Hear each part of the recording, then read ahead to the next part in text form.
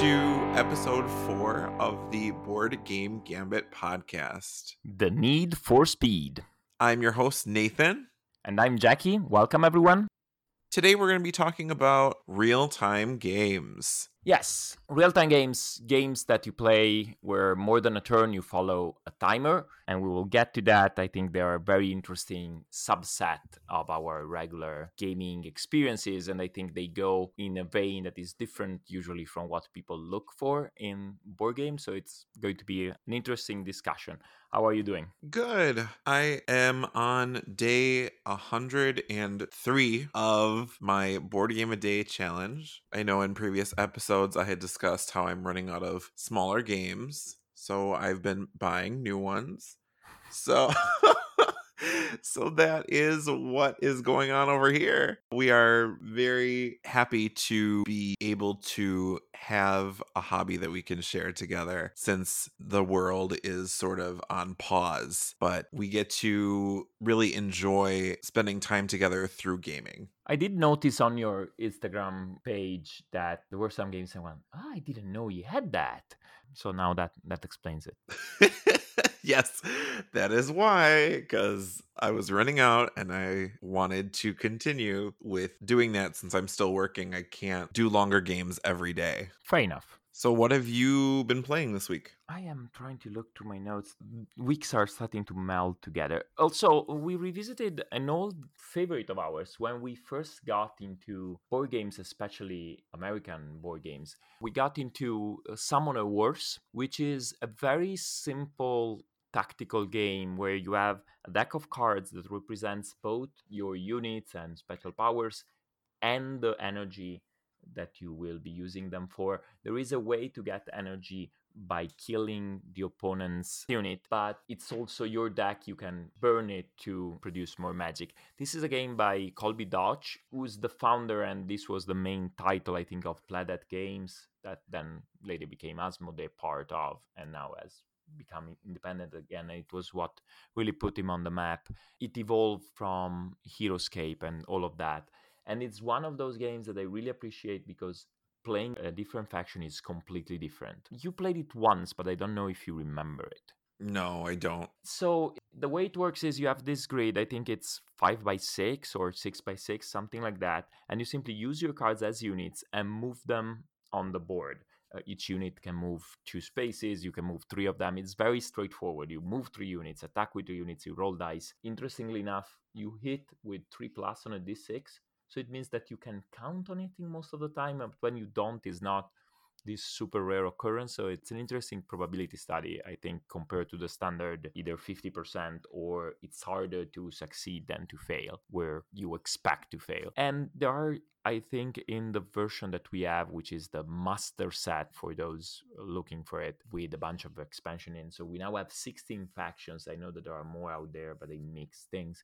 And each comes with this deck of around 30 cards, something like that. And you play, and it takes 45 minutes, but each faction develops its flavor very well. There are units that are super strong and not hit very hard. Others that are very frail, but they can zap through the board with special movement. Others keep coming back. And I find it very interesting. It's one of our most played games, which is not surprising, being mainly a card game. Is it a 2-player only game? I was gonna say yes. It's one of those you can technically play 4, but you don't want to. I have never tried it. I have no interest in doing it. I think you combine 2 boards and then you play simultaneously on the 2 sides. I don't know. It's a 2-player game. Okay. I haven't ever seen it played 4 players. I've never read a session report with 4 players. I've not known of people who like it with 4 players or even tried it. So, what about you? So we got to play one of my favorites for day 100 of our challenge. So we played The Godfather, Corleone's Empire by Eric Lang. And that game is a lot of fun. I really like it because it's worker placement at its core, where you are trying to send out thugs or other family members of your particular mob family, and you're trying to get resources and complete jobs. There are ones that are there for everyone to complete. You also have some in your hand. And when you complete these jobs, they give you a special bonus at that time. So they usually give you money, but also the ones that require a lot of guns let you gun down enemy thugs. So that is a lot of fun because you end up essentially removing their workers from the board and throwing them in the river. The visual of that is funny to me. It's area control, Yeah. and I really like it. I know you've played it with me before. What are your thoughts on it? As you were saying, I think the strongest part of that game and what really makes it unique is the worker displacement. It's a worker placement, all right. You occupy spaces. There are some that are strictly better, I think, and they are intended to be better than others. And you can build some of those, which is one thing that I really liked in Lords of Waterdeep.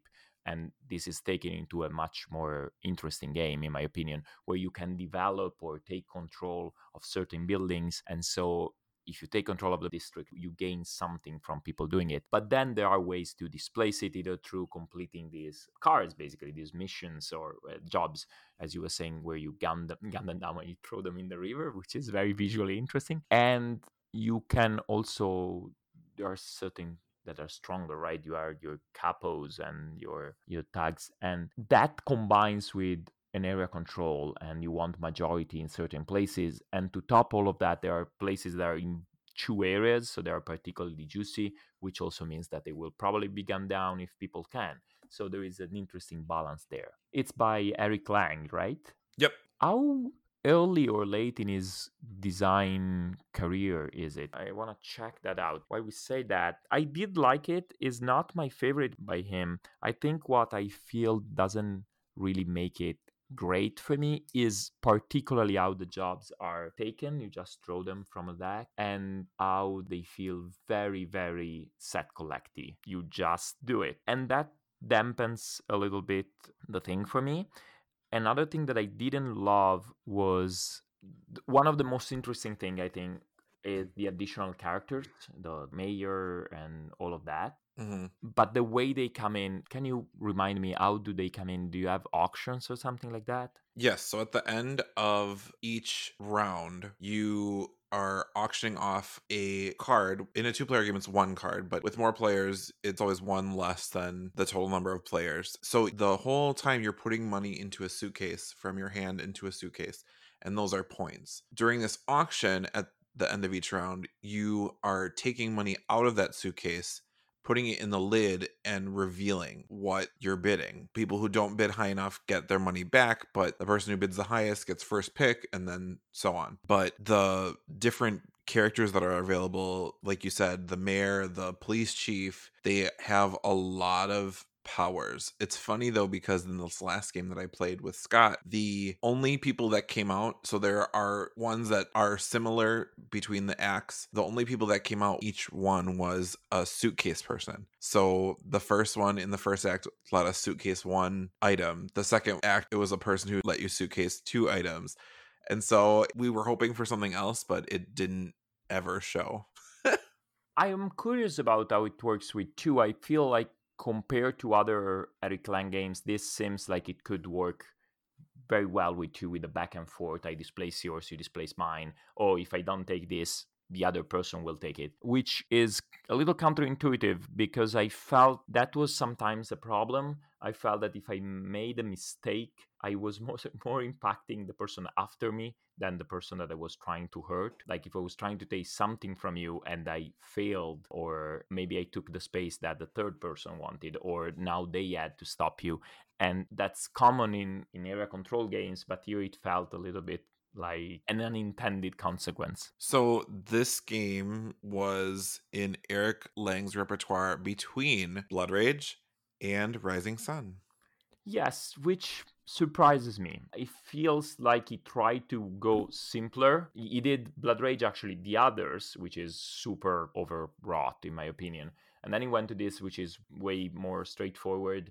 And I don't think that was connected to the necessity of an IP, because it still wasn't marketed to, oh, here, you have heard of the movie and get this game. I don't feel like that was the case. So it feels like he went simpler, but then he goes to Rising Sun. So probably he wasn't too satisfied with the simplicity of it. I don't know. I mean, the rule for first player, though, is the last person who's watched the movie. Well, fair enough. But they are also selling under a license, right?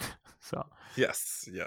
What else have you played? We have been on a Star Wars kick, which I might have mentioned last time starting, because we have been watching a lot of Star Wars movies and cartoon. Therefore, we actually got more into a game that I mentioned last time, Star Wars Rebellion. And Mhm. interestingly enough, it's a very long game that up until now we had played a few times, 10 or a dozen times, which is not nothing for a game that can take 3 to 4 hours. But we had played it here and then 4 months later played again. And we have played it, I think, 4 times over the last week or a couple of weeks, of which 2 back to back on a very, very late Friday night. And that assumes a completely different dimension, to the point that I said last time that I wouldn't recommend it to anyone who's not particularly into Star Wars. And Mhm. I might want to revise that statement. I mean, if someone is disgusted by the theme, obviously I still wouldn't suggest it. Like if someone finds it, oh, it's so annoying, I can't stand Star Wars because I don't know, my friends always talk about that. And obviously it's still there. So I do understand rejection. But if someone is just more on a casual relationship, yeah, it's a movie that I saw and that I didn't hate, which is how I feel about a lot of movies, then I think it's definitely one that they ought to try, because the tension between the full information, one side has full information and no power, and so it's using the fact that it has information to try and thwart the plans of those who have all the power but not the relevant information, is extremely intriguing. The timing element of the game, time works in one side's favor, but at the same time the other player has power, they can use all of that power. And so the more time, the more power and the more potentiality, although the timer is running against them. And I feel like that's really, really deep. And this is on top of being extremely thematic and extremely true to the movies. How long does that game take? Always between 3 and 4 hours. I haven't had a game. Well, I once lost the game in less than an hour, but that was me. If you are a regularly normal player, it takes between 3 and 4 hours because it's not very common for you to lose early. It's a find me, hidden movement kind of hidden location game. So if you want to be very bold and go, oh, I'm right here next to where you are, and that goes badly, then yeah, it can be short, but it's normally 3 to 4. It is my new Twilight Struggle, I feel. Twilight Struggle, when we got it, we at one point when we started knowing it well, we got into that, oh, I want to play this again, doesn't matter how long it takes because it's so deep. And I'm realizing that it got there. It's a different lure. Speaking of another game that we mentioned, Nemesis, that I know you don't like, but there the lure is just the theme. If Nemesis was not about what it is, I wouldn't feel compelled by it. There are a bunch of rules that are game wise okay, but they work with the theme or don't work, whatever. Here, all of the rules are very smart also in terms of gameplay. For example, you're doing missions, but you're not completing missions to do points. You're completing missions as a way to alter the board state that later will let you score conditional points, which is subtle. It's two-step process, but that makes it much deeper and much more Euro-y also, even if combats, for example, are resolved by dice. So, another game that I played this past week was Magic Maze, which fits in with our theme. And that game is by Casper Lapp. And it is a real time game in which you are different mythical characters, dwarves and warriors and things. And you are in a mall, like you normally are in fantasy worlds, and you are trying to steal different items, but they all have to be taken at the same time, and then you all have to escape. And this game increases in difficulty the more you play it, the different modes that it has that you can increase the difficulty. I am terrible at this game. Scott is also terrible at this game. So we kind of just flounder around until the timer is completely up. So you can flip the timer by going on a timer spot, and then you can talk about how poorly you're doing.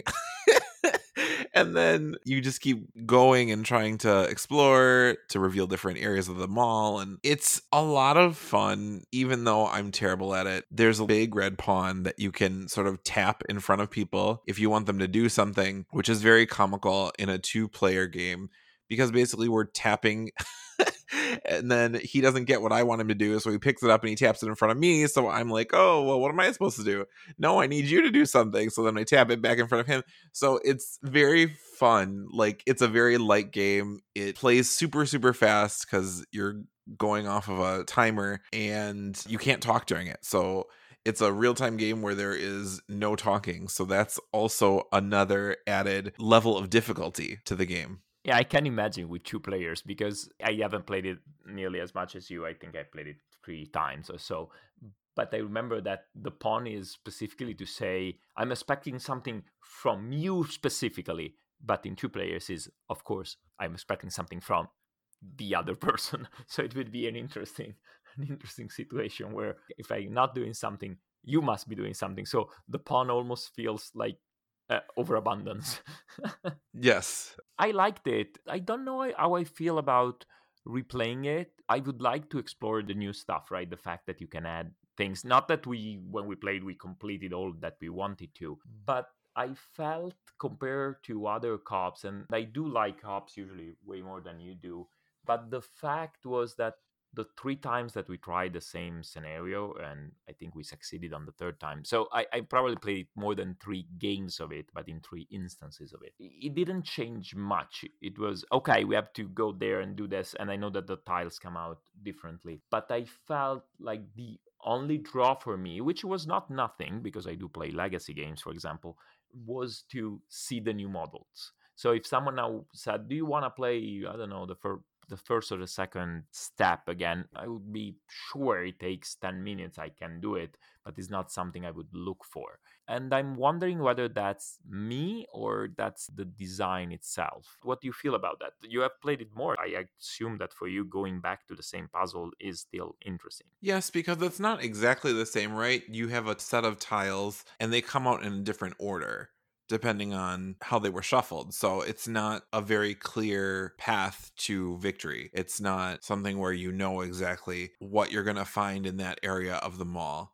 So that makes it for a high replayability for me, at least. I was going to say they have come out with a few expansions for it, which I don't own any of them, which is rare for me, but I do not have any of the expansions. So there's one that has security guards. So you have helpers, but you also have more challenges like sensors. The other one, which just recently came out, which I feel like is excessive, is Magic Maze Hidden Roles. Oh no. Right? So there so there would be a traitor No, in no, no, no, no. that game is so hard as it is, like, let alone to try and have someone working against you actively. Not only that, but also I feel like the individual actions are so straightforward that sure you can try and mess it up, but I prefer trader games where there is some arguing to do in, oh, I did this not because I misunderstood what you were doing, not because I got confused, not because I thought you would have done that, but because this was the best choice because this and that. And I really like that in games, being able to argue. First, here you cannot argue for yourself until the end. You can talk about what you're doing if you flip over the timer. When you Oh, flip over the sure. timer, everyone can talk, But but that's not a good time to discuss trader because you are using the timer. So I don't want to play that with the trader. it has also hidden objectives too, like go to a specific location or something. So, oh, I'm doing this not because I'm the trader, because I needed to go to purple or something. Yeah. Yeah. I feel like it has a very distinct visual, although that's mostly on the box. Well, one thing is the use of white, which I find very interesting, very refreshing. The background is very white, full of things on top, which I think wants to play on the stark difference between the very white and clean mall, all fancy, and the barbarian moving through it. And the cover is all white. The art is by Guillaume. I do like it. I don't feel that comes up during the game. Like when you open the box is white with this very cartoony people on the white background. Then you open it up and there is this white throughout the thing. But then once you're playing, it really comes down to a grid. Maybe because it's timed, maybe because it's so gridly, griddled. I don't know. It has a grid. I feel like I don't feel the art throughout. For example, when you mentioned that they were barbarians and things, fantasy heroes, until I brought up the cover on BGG, I was feeling, what is Nathan talking about? Where is the fantasy part? And I feel that's really, really, really just on the cover and on these 4 pawns that you have. Do you have pawns or do you have little standees? I don't remember. It's pawns. So the fact that they are fantasy heroes is not even in the images. You get stickers which you can apply to the pawns, which have a symbol on them, but that's it. Oh, sure. No, okay, then I withdraw my objections. All of a sudden, I feel like it's very driven by their fantasy team. What do you mean? I'm being sarcastic. Oh, I was like, what? Did you not understand what I just said? Have you met me? Yes, I have. Well, sure. And that's why you assumed I didn't understand. I get it, but I was talking about the other part, the sarcastic part. What else have you played? I played, again, Star Wars Kick, a lot of the Star Wars, the card game, but that's almost not a board game. It's a living card game, so it's more in the Magic the Realm world. I played it hundreds of times because it takes 30 minutes. But another one that we played after talking the last time was Bruges, but we talked about that last time. Oh, this is a big one, and the last one I want to talk about today, Terramara. So okay. I need this thing to finish, to end the pandemic, well, for the obvious reasons, but also because I really, really need you and want you to play Terramara. I'm almost certain that you will like it, which I don't feel about all of the games that I like. It's a Euro with a few new things, but not that many, but it was so good. It felt as good as Newton, that that I really liked. So Terramara is by the Akitoka Italian design team, that group of designers which are quickly becoming my favorite with probably Feld. This is by Flaminia Brasini, Virginio Gigli, and then two that I don't know, Stefano Lupelto and Antonio Tinto, art by Michael Menzel, which already tells you all that you need to know about the kind of Euro it is, a very classic Euro. So the theme is of no relevance, although it's technically the prehistoric depiction of my home region. So there is that, Northern Italy. But of course, that doesn't mean anything. So it's a worker placement game. You alternate placing workers with a couple of crucial twists. First one, you have a very long list of placements where only a few are available to you. You can go to the other ones, but those are future actions, which means you go explore parts of the land where your tribe hasn't reached yet. In game terms, that means that you can take those actions, but if they are in row 2 or row 3 or row 4 or row 5, you will only get that worker back when you get to the end of that round. So if in round 1 I place someone on round 2, I will not have that worker available on round 2. And then when round 2 ends, they come back to you. And the other twist is that it's a worker placement, so when I take a spot, you cannot take it unless you have more military than me. Then you can come to the same spot and lose a military. And this military track is part of the scoring, is part of certain requirements. When you play with 2 players, you have 2 dummy players that don't go around. They are simply placed there as obstacles, but they are not simply this space is grayed out. You can go there, but you spend military. It's easy to have more military than them, although not guaranteed, because they gain it at the end of each turn. And each spot only has 2 spaces. So if there is a spot where there is already a neutral player or another player in 4-player game, you can go there, and if I go there and spend the military, now that's locked out for you because no spot can ever have more than 2 meeples. Then what you're doing with it is very traditional. You take resources and then you convert them in advanced resources, and there is a river of cards that slide down and that you can buy with these resources. And that's an interesting thing. You are moving along the river, so not everyone has access to the same cards. The further along the river you are, the more access you have to these objective cards. So if Anna takes that, then that will become available for me because they slide. So there is another direction of timing of when to do things. And the interesting thing is you don't use an action to buy the card. It's simply after every action you can buy a card. So you could chain, I do this action, get these resources, get that card. Then when it's my turn again, assuming the other people haven't taken the card that I want, I can do this other action and do this other card. And on top of all of that, you have this military track which is used to, as I said, take places where other people are, and vice versa, prevent them from taking it, because if I'm higher in military than you and I go there, you cannot, unless you're using your chieftain, which is a special worker. And it's worth point at the end of the game. And there is an action that allows you to raid other players and steal a few resources, and how many you steal is based on the difference on your track. And if all of this wasn't enough, there is also, much like in Newton, a track where you move your worker down the path and it gets some bifurcation of the road. It's different options, and you can get either extra resources and stuff or scoring conditions for the end. It's amazing. It sounds like a lot. It's a lot. It's less than Newton. I feel like it goes better than Teotihuacan. It gives similar feeling, but to the point that I have no doubt in my mind that I prefer Terramara. I like Teotihuacan, but I feel like I could now not have it. I'm happy that I have it. I will still play it, but it really, really jived with me. The art is very nice. Again, no one is ever gonna play this for the theme. And I don't think it's too much because it flows. It flows very well because you have these 4 workers, you take an action. And while there are different tracks and different things, contrary to Newton, for example, or to Teotihuacan, you only have these many options because all of the tracks and all of the river and all of the cards are separate. They are not activated directly by your action. Your action is how you get resources and how you sometimes move up on the track, but it's very numerical. So you don't have this,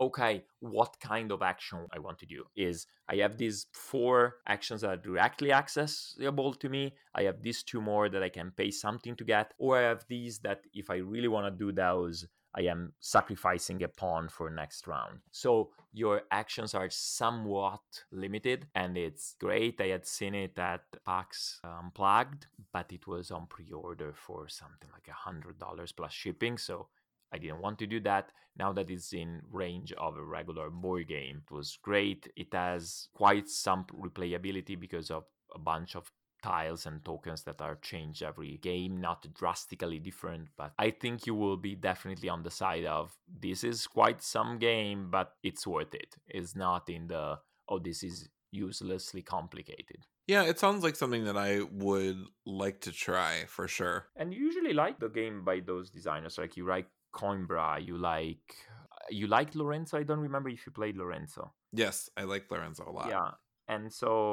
and Coimbra, and this is the new one. The only one I didn't like by them was Agizia, which is an old game that has now been reprinted. But in general, they are a style that I feel I adore, but I feel it's also up your alley. It's that medium Euro that goes towards heavy, but is not fully heavy Euro, and that's my sweet spot.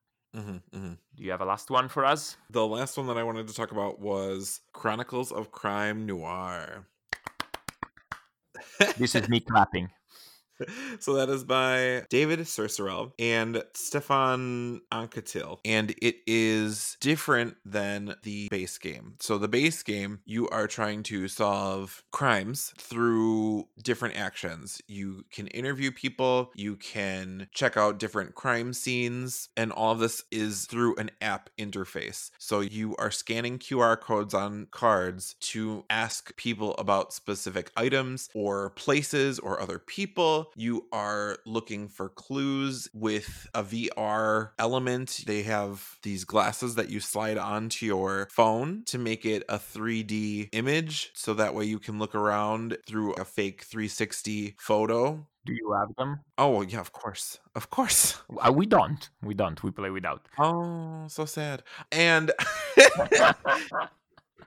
it's a lot of fun. I really enjoy it. The main resource that you have to expend in the game is time. Everything costs time. Every time you travel, it costs time. You ask someone about an item, it costs time. You ask them about anything, it costs time. So even though I know it's the only resource that you need to keep track of, we often, when we play it at least, lose track of the time and we let it get away from us because we're so excited and we're like, oh, we want to explore here, we want to look at this, and we want to talk to them about that, and have we talked to them about this? And so we get very excited about doing all of the things, and then we're like, oh yeah, the time is running out. Yeah, with the time, one thing that is somewhat frustrating is that the rules tell you explicitly, oh, sometime asking again someone something, like presenting the same question again, they will give you additional information. And in general, it feels weird that when you ask something and they go like, I have no idea, or they repeat the exact same sentence and it still takes you time. That's a little annoying, but I feel like that's the only way to avoid you scanning everything everywhere you go and simply try to throw everything at the wall and see what sticks, right? So that's the base game.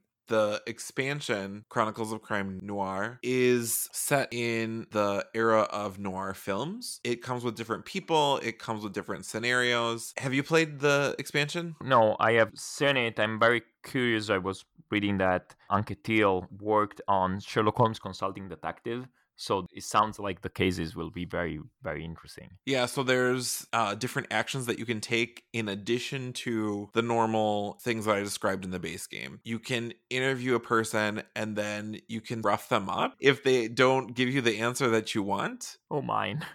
So you can force answers out of people. There's another option where you can tail people. It just costs a lot of time because you're trying to just follow them and hopefully something is revealed by what they're doing. And then you can also break into places. That's another option. Yeah, so there was a place that was closed during certain hours and we just broke into it. So that was a lot of fun. You can bribe them? Oh yeah, money is a thing in this game too. So you have starting money and then you can find money or like get money from certain people for doing your job, but you can get money from people. And then you can give money to people to get them to change their answers. If you think that they know something more than they do, you can give them money. It adds all these extra things, which at first when I was reading through it, trying to figure out how to play it, I was a little overwhelmed because, like I said, in the other game, I feel like I already use up so much time just trying to explore all the different things that now an added, well, sure, they gave me this answer, but maybe if I do this, they'll give me a different answer. I thought that it would be overwhelming and really slow the game down for me, but the designers really made it clear when something like that will work. They give you clues, whether it's in the dialogue or the description of the area or things like that. So it didn't feel like I was going to just scan stuff without cause. Is it 4 scenarios? 3 or 4. And how do they compare so far? Did you like them more than the basic game, or was it just that you wanted more stuff to do? We did one, and the one that we did, I really enjoyed. It felt a little easier almost, because we've had some trouble with the base game ones before. But this one was very intuitive. Well, at least for Scott. Scott is really good at these kinds of games, and I'm more the devil's advocate. He's like, well, this is clearly why they did this. And I'm there to just say, but couldn't it be this? So he gets frustrated because I do that quite often. But it's a role that I happily take on. Yeah, I haven't tried that, but I really, really like Chronicles of Crime. I will ask you this question, but I feel like it's rhetorical. Have you seen the new Kickstarter for Chronicles of Crime Millennium? Yes. Yes. I didn't back it. You did not? No. Good. Did you? I did, so you can play ours. Okay. I was a little annoyed that they went with 3 completely independent games. It's 3 boxes, is having to get a new app. But it's interesting that they went, is basically a 3-period piece scenarios, and it will come with a lot of scenarios. So I'm excited about that. So there's one more expansion that already exists, which is Welcome to Redview. Do you have it? Yes, I also own that one. So that one, you're in a cabin in the 80s and there's combat rolls for something. There's dice involved. So I don't know how I feel about that one. I was skeptical that I would like the noir one after reading the rules. So maybe it will be a similar experience where it's different enough to give it a fresh feeling, but not different enough that it completely changes what I really loved about the base game. I'm curious about what you think about that, because the theme is not, I feel, something I'm drawn to as much as noir, but I will look forward to hearing what you think about that. I will let you know. So we should move on to today's topic. For once, I think we could have some easier to do definition. For me, real-time games are games where the pace is not determined by turns. You don't have a set amount of turns where the game proceeds through, but instead a real-time component is of the essence. The only thing I would add to that is that everyone typically is taking their turn at the exact same time. Like you said, there aren't specific turns. It's everyone going at the same time, trying to further their own game while everyone else is doing the same. I feel that what these games do very well is they introduce, not so much they introduce a pressure, because that's not necessarily good, but the takeaway from the perfect accountability of the game. They introduce this element of you cannot be perfect at a game like this. You have either to balance speed against efficiency, if it's, say, a competitive game, or if it's a co-op, or if the other players are not taking it particularly fast either, you have to do the best you can, but you know that you cannot map it out. So sometimes you have to deliberately take not as efficient choices because the time is important. So in a way, you are being efficient with your time rather than with your action, but it introduces this wrench, which I think makes them more accessible. I very rarely felt someone, by playing a real-time game, was, oh, this is so unfair, or this is so not fun because you are much better at this than me. Even when I am on the slow end of the curve, I feel that the time was what was limiting me, not the experience of the other players. I wanted to touch upon a couple of weird ones. So one is one that you introduced me to, which I feel breaks our idea that there are no turns, which is We Are Doomed.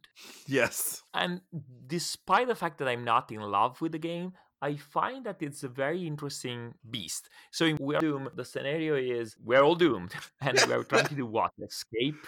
Escape on a rocket. Okay. And you have to fund the rocket. And depending on how much you put into this fund, it can seat a certain number of people. Yes, but that plays in turns. It's just that the game takes 15 minutes. So I feel like that was interesting, but maybe also what I really didn't like.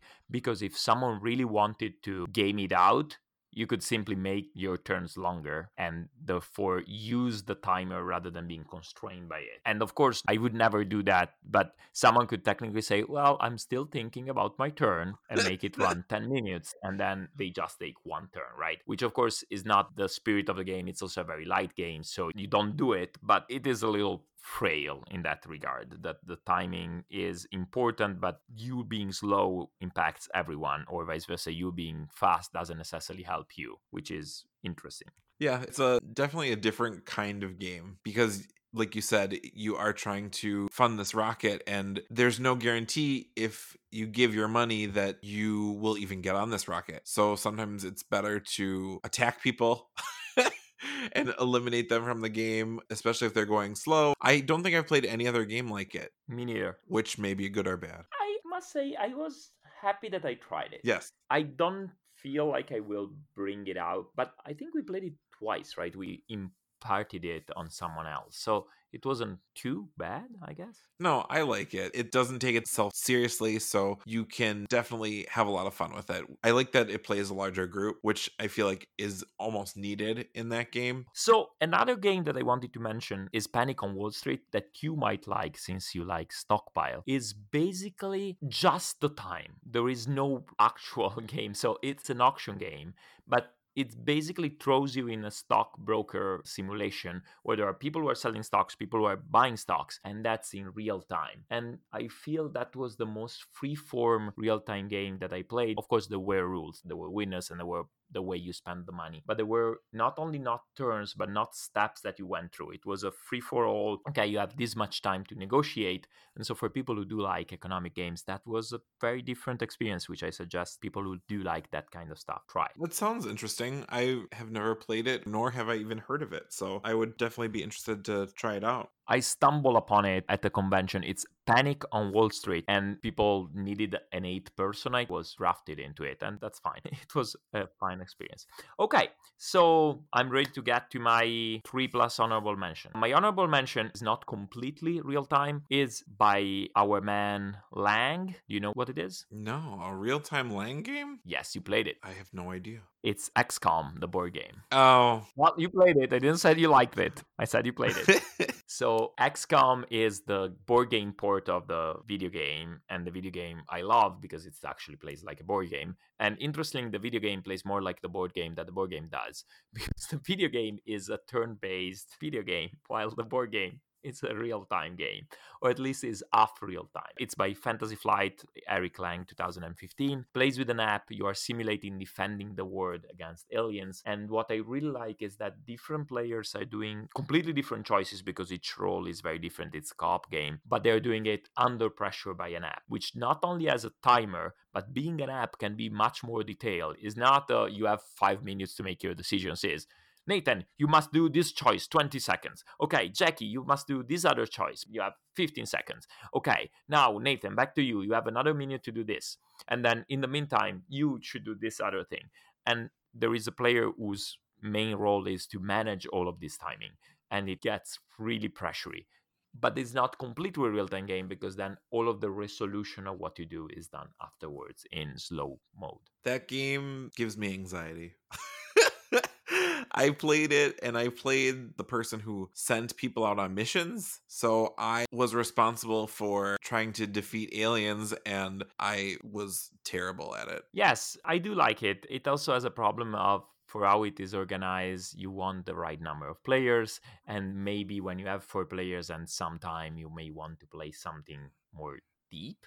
But I really like it. Okay, what's your number 3? I follow the rules, so my number 3 is going to be Captain Sonar. Captain Sonar is by Roberto Fraga and Johan Lemonnier. And basically, it's Battleship at its core. Well, a complex battleship. It is a hidden movement game where you are trying to find an enemy ship and you are trying to destroy them before they destroy you. You play it in teams, and there are different roles that you can do. One person will navigate the ship, one person will do repairs on the ship, one person will load torpedoes and mines and drop them, and it's very chaotic. One person also is listening to the other team to try and figure out where they are. So they are taking down notes of the directions that they're going. Yeah, and I feel it's an excellent game.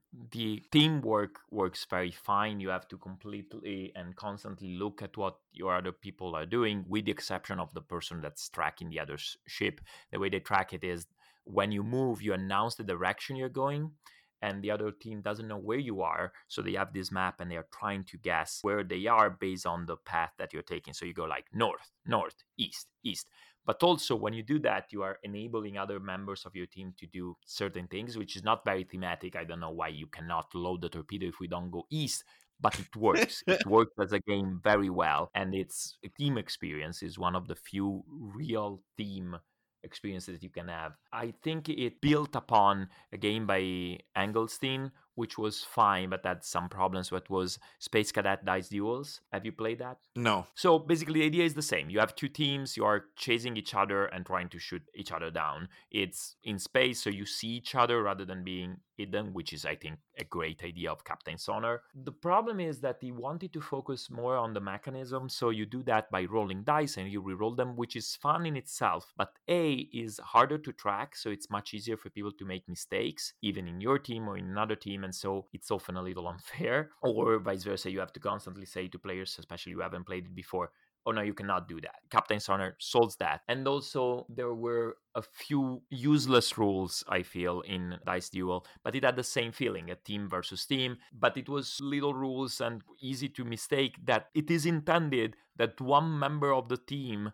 does nothing but telling other people what is needed right now and check that they do things right, which gives you a feeling of how over-complex for a game like this that is. I really like Captain Sonar because of the high replayability. It is a very different experience depending on what role you're doing. Also, there are different maps that you can do. It does have a non-real-time option as well, but I feel like it's not something that I would be wanting to play. No, but I think it is intended for when you teach players, you'd go, okay, let's do 3 turns of this.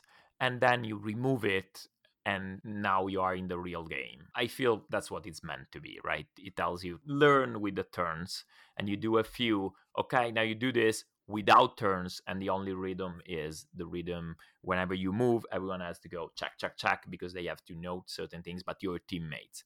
And then you only stop when you're shooting, because when you shoot, you have to check whether you hit or not. Also, it's the only way to play a 2-player game. Wait, you played Captain's Honor 2 players? Yeah. Oh, that's a nightmare, I think. Well, it's not real time, is what I'm saying. It's turn-based. Yeah, but still, you have to manage all of those boards, which are difficult enough. But they also came out with a smaller version, which is called just Sonar, which I think is meant for 2 or 4 players. But I don't know it at all. I don't either. Okay. Moving on.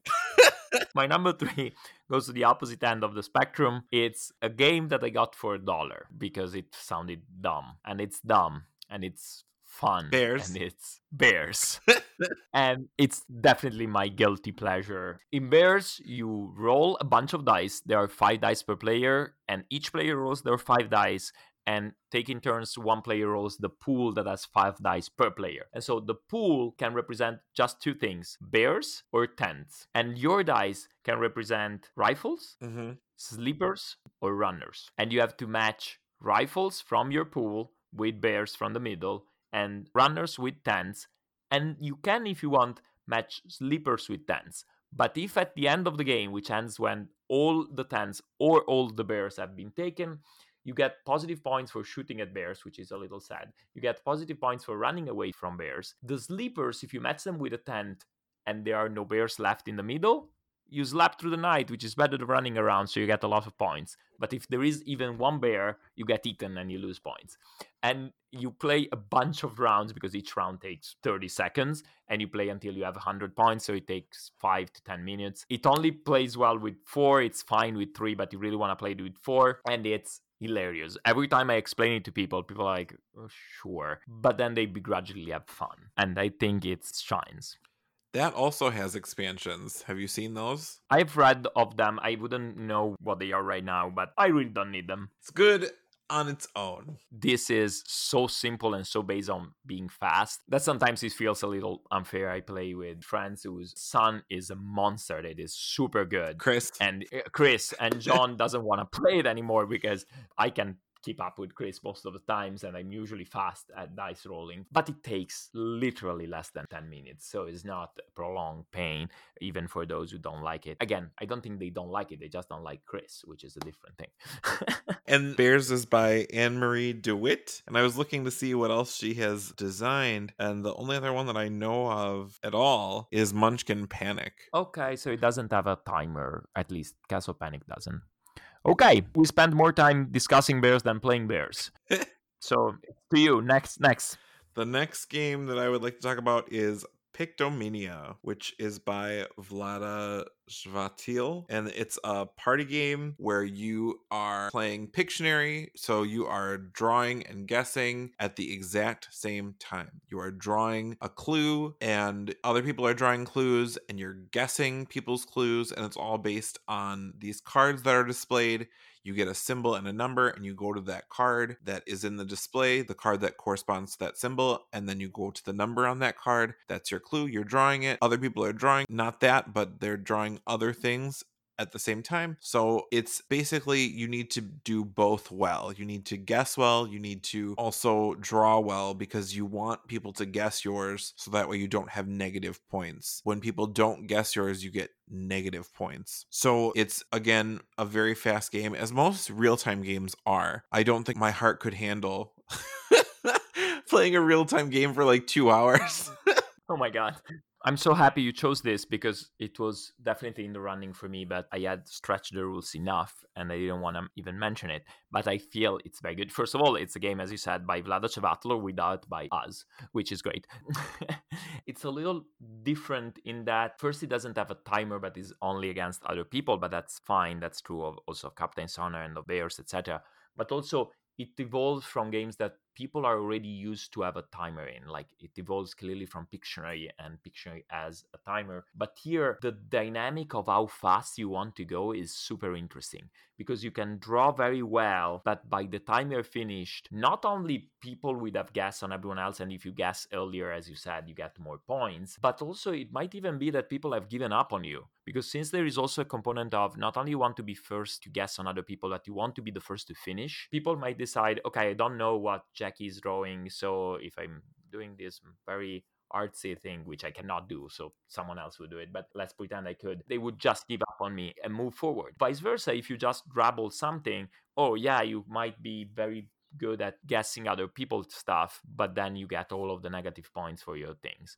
I have read of ways of gaming this. Basically, if you first guess on everything and then you start drawing, but again, you get in the fact that you do it once and then people learn it, just guess on everything else and leave you to suffer. But also, why would you break a game like this? One of the things is that the cards have categories. So even if I get that you're drawing a piece of clothing, I understand that your card is the clothing card, but then you might have t-shirt, dress shirt, button shirt, and the harder the difficulty, the more that becomes nuance. Later on, you have different kind of boats, which a tugboat and a rowboat and a steamboat and a sailboat. And then when you go higher, you have professions and the difference between a teacher and the professor and the public speaker. Or when you get to the very hard difficulty, a philosopher and a theologian and a theorist is very hard to put in drawing. But my favorite is when you get to time expressions or pronouns and getting the right pronoun. And you do all of this in a fast-paced way. It's great. The only downside is that I really, really only want to play it with 5 or 6. And that's not always easy to find a group of 5 or 6 where everyone is comfortable playing a game about drawing. Because no matter how much you stress it, people don't trust you when you tell them it's not about drawing well, it's not picture. You can be a mediocre drawer and still do very well at it. But people don't know it until they try it. It's a great party game. Yes, although it is limited in numbers, both low and high. So you cannot say, okay, let's all play this, because while you could technically, but you would have to make components up, which is not an easy thing to do, right? Right. So my number 2 was Captain's Honor as well. I have already spoken about that. I will use this to say that explaining it can sometimes be a little bit of a pain, not only because getting people into the idea, you may want to use the turn 1, but there are 4 different positions. I do that a lot at conventions. I like explaining it. And that was true also of Space Cadets. Fun story about this. When you explain these games, especially to people that you don't know, we were at Lobster Trap, a convention up in Boston. So I go through the explanation. I explain everything. A new person comes in and goes, oh, I really wanted to try that. Sure, okay, I will explain it again. I explain all the roles again, and there is this role that is supervisor. So with this new person that we teach to, we're now 7. And so I go, okay, no problem. One team will play with the supervisor, the other will play without. And this person that has just joined a group and listened to explanation goes, well, that doesn't seem very fair. I think you should just moderate and make sure that everything plays well. Oh. And I am so dumb or kind, but I'm inclined to say dumb, that I say, okay. And so I watch my friends play the game with my explanation and I sit it out. Oh no, so sad. Yes. So move on to something more fun. Your first game. So my number 1 game is also technically not an only real-time game. So I did cheat a little bit, but it is Millennium Blades. Oh no!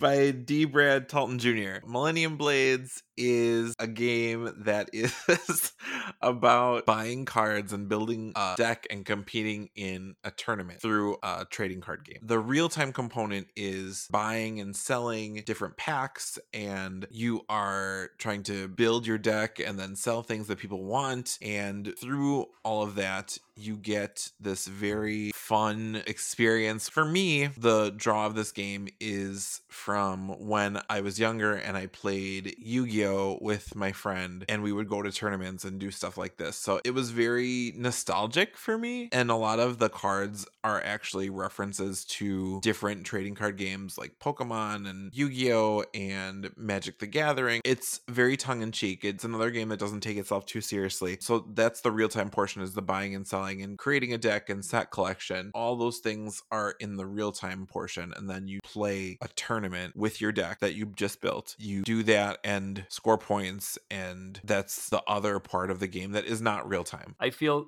one of the problem was that you do all of this trading, you do all of this opening the packs, which means acquiring cards, and trading, which exchanging with other players or exchanging with the bank and buying more. But in the end, the resolution of the points was very underwhelming for me, the way you chain the cards. Then on a thematic level, I feel when I did play Magic or when my friends were playing mostly. All of the unfortunate part, which is that you have to pay money to try and find the good cards, and then you can finally build this deck and get to the fun part. In this game is the opposite. Like, the fun part is supposed to be, but getting frustrated by not getting the right card and go look for more. But I must say also that this wasn't made easy on me. When we played it, our friend Lou was very excited. I guess he is into all of this, and he explained the game. So Anna, midway through the explanation, went, I can't take this. Guys, before we start, I will walk out. And it wasn't a problem because you can still play with 3 players. So it goes through all of this explanation and we start playing, and our friend Kevin was in pain the entire game. I have never seen him hating something like this. Not just the game. He tends to be a positive person. He enjoys things. And he was in pain the entire game. For me, it was definitely not as bad, but definitely not one that I want to go back. I guess if the theme was different, for example, maybe if they had focused it more, if they had some way of, say, you build your little Yu-Gi-Oh! Similar deck or your little Magic deck and then you go into something, or vice versa, if they had taken out that part and simply made it about resources acquisition, etc. I really found frustrating that you're trying to build this thing and then resolve it at the end and add up the points, and it didn't work for me. Visually wise, it certainly prefers Yu-Gi-Oh! I feel more than anything else. It has a Japanese art style, but it doesn't have the cuteness of the Pokemon. So it's definitely more, I feel, Yu-Gi-Oh! Than, say, Magic or Pokemon. And I find really charming, actually, that Millennium Blades is both the game and the fictional game inside the game. What is your number one game? Will come to no surprise to you. It's a game that I'm a little obsessed about, and is Escape: The Curse of the Temple. And recently I have gotten the big box, and I have been inflicting it on all of my friends, well, when I could have friends over, whether they wanted it or not, with the excuse that it takes only 10 minutes. Although now that it has the big box, the first time I explain it, it takes like 20 minutes to explain all of the things that can show up. And it's incredibly difficult. It's incredibly tense. The timer is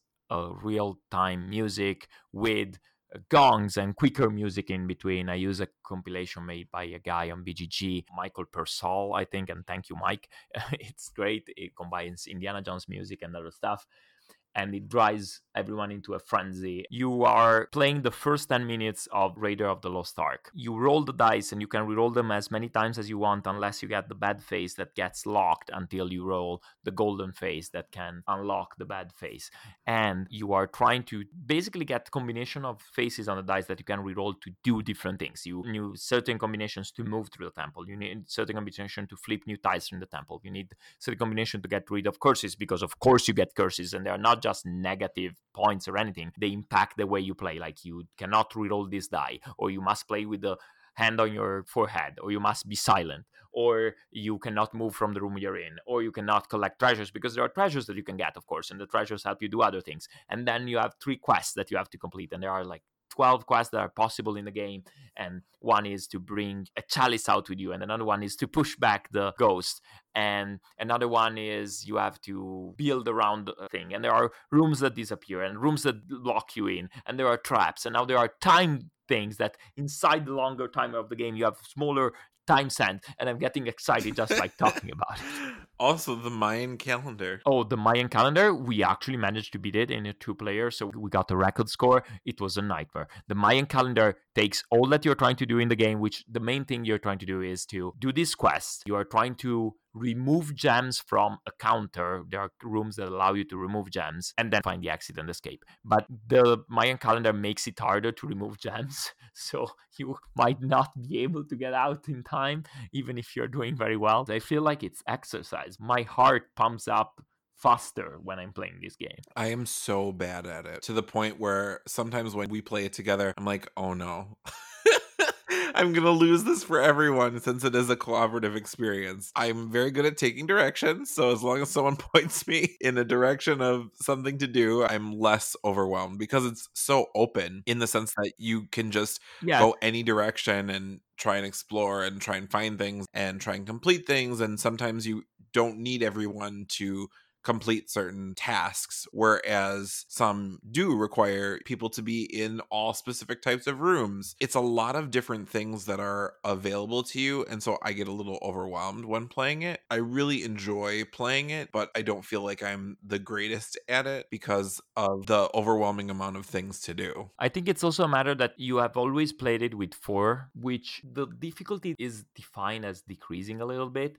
But the reason for that is that there is much more to track. Because when you play with 2 players, you have 2 choices. Either I keep doing what I'm doing, or I join the other person, right? It's very stark. Or if the other person gets stuck, I need to go help them. There are no other alternatives. Already when you're 3, you can work on your own, pair up with one person, pair up with the other person, or say that we should all pair up. You went from 2 options to 4. And when someone gets stuck, do I go back to help them, or the other person goes back to help them, or we both go back to help, and do I help person A or person B? And so the more players, the more the options balloon, and you need to do a little bit more stuff, which might become easier because you have more players, but it's still more stuff to do. And this as the straight opposite of Magic Maze, where instead you are all working on the same pawn. So there the challenge is different, is, oh, I need to do the right thing because everyone is counting on me for this specific pawn. While here is that the opposite is, as you were saying, there is a lot of things to do. So even if you don't participate in one specific task, it's not bad per se. But of course, you have a lot to consider. I'm happy that you have the big box, though, with all the different things. It's fun to try different modules in that, I will say. I haven't played too many games where the modules are so easy to add or take out of a game. And I feel like that's actually refreshing because it prevents the game from getting stale, because even if you're playing the game, I know when we've played it, we play it multiple times in a row, breaking your rule of not playing games in a row. But we sometimes will change just one module of the game, which brings a totally different experience. Indeed. And I think also the theme works, of course, is thematic to a point. You are rolling dice and looking for symbols.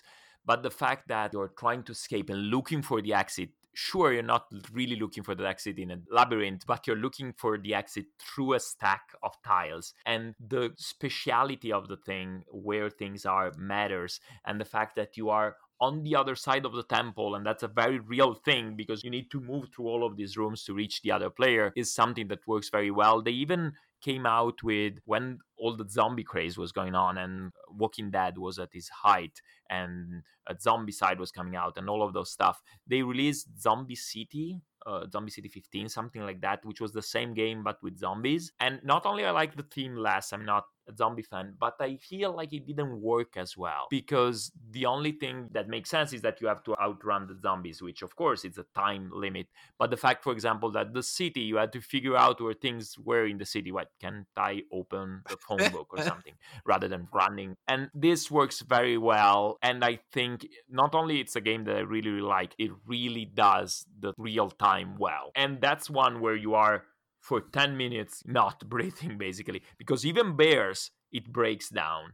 And even Captain Sonar, it has some moments where you're shooting and you have a moment of checking. Wait, okay, and now everyone ready? Reset. And of course, those are longer games. But Escape is real time from the good luck, you're gonna need it, escape, which is how my soundtrack starts, to the Katakralunch, which is the end. And you are cardio active for the entire thing. And sometimes you just keep getting dice locked, and that might not make for the best experience, but people can come rescue you. There is also an automatic reset that gives a little penalty to everyone, but you can free all of your dice. So it's generally not a big deal. That for me is the height of real-time games. So I think that brings us to the end of our episode, which was in real time, but you don't hear all of the real time because I make so much of a mess that Nathan has to edit out a lot of it. And I do appreciate that. Wherever you find this podcast, we're still figuring out how to get a voice out. I posted it on Facebook, it's on BGG, but thanks so much for listening. And if you like it, please share with people you know. And as always, signing out, I'm Nathan. And I'm Jackie. Thank you for listening. Bye-bye.